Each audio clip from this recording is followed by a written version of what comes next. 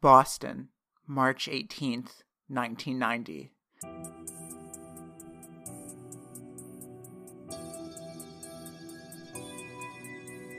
Despite its location in one of Boston's busiest districts, the Isabella Stewart Gardner Museum, situated at 25 Evans Way, was somewhat removed from the hustle of the surrounding Fenway-Kenmore area. The palatial villa at the edge of the marshes sat regal, yet inviting, as both a museum dedicated to the public and the former retreat of one of Boston's most eccentric and beloved socialites. At 1 a.m., the Gardner Museum was mostly quiet, save for the night watchman's patrol. Security guard Richard Abbott completed his switch with a fellow guard, went to double-check the front gate, and returned to his position at the front of the museum. At around 1:25 a.m., the buzzer to the front door rang. Not a normal occurrence at this time of night. Justifiably concerned, Abbott answered the buzzer and saw 2 police officers on the security monitor. The police urged Abbott to let them inside as they had been summoned after a disturbance in the courtyard. Breaching security protocol, the perplexed night watchman assumed the officers were in the right and buzzed the gentleman inside. When the officers approached Abbott's desk, one of the men recognized Abbott and asked him to step out from behind the desk, claiming that the guard resembled a person of interest with a standing arrest warrant. Confused and no doubt annoyed, Abbott was asked to produce his ID and then to turn and face the wall. Before he could protest, Abbott then noticed there was something off about the policeman.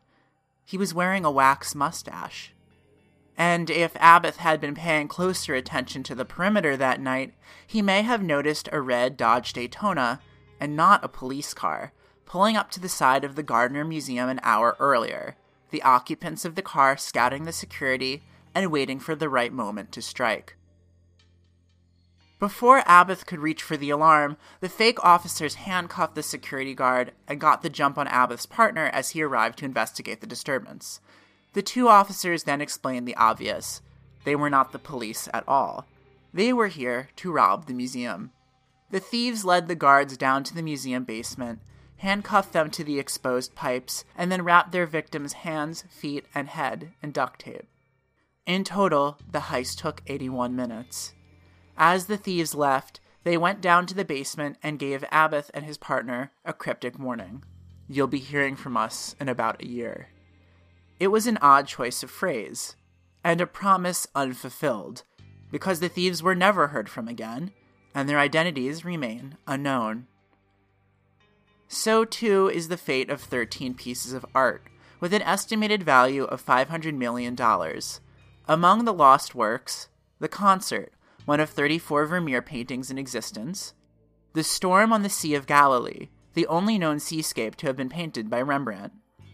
Also taken were a self-portrait by the aforementioned artist, 2 Degas, a 12th century BC Chinese ritual vase, and a bronze ornamental eagle that sat atop one of Napoleon's flags.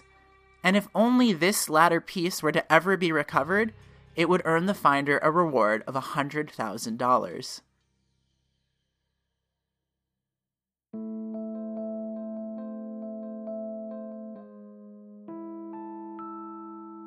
The bewildered and embarrassed security guards remained handcuffed until police arrived at 8:15 a.m. later that morning, and so kicked off the hunt for those behind the single largest property theft in the world.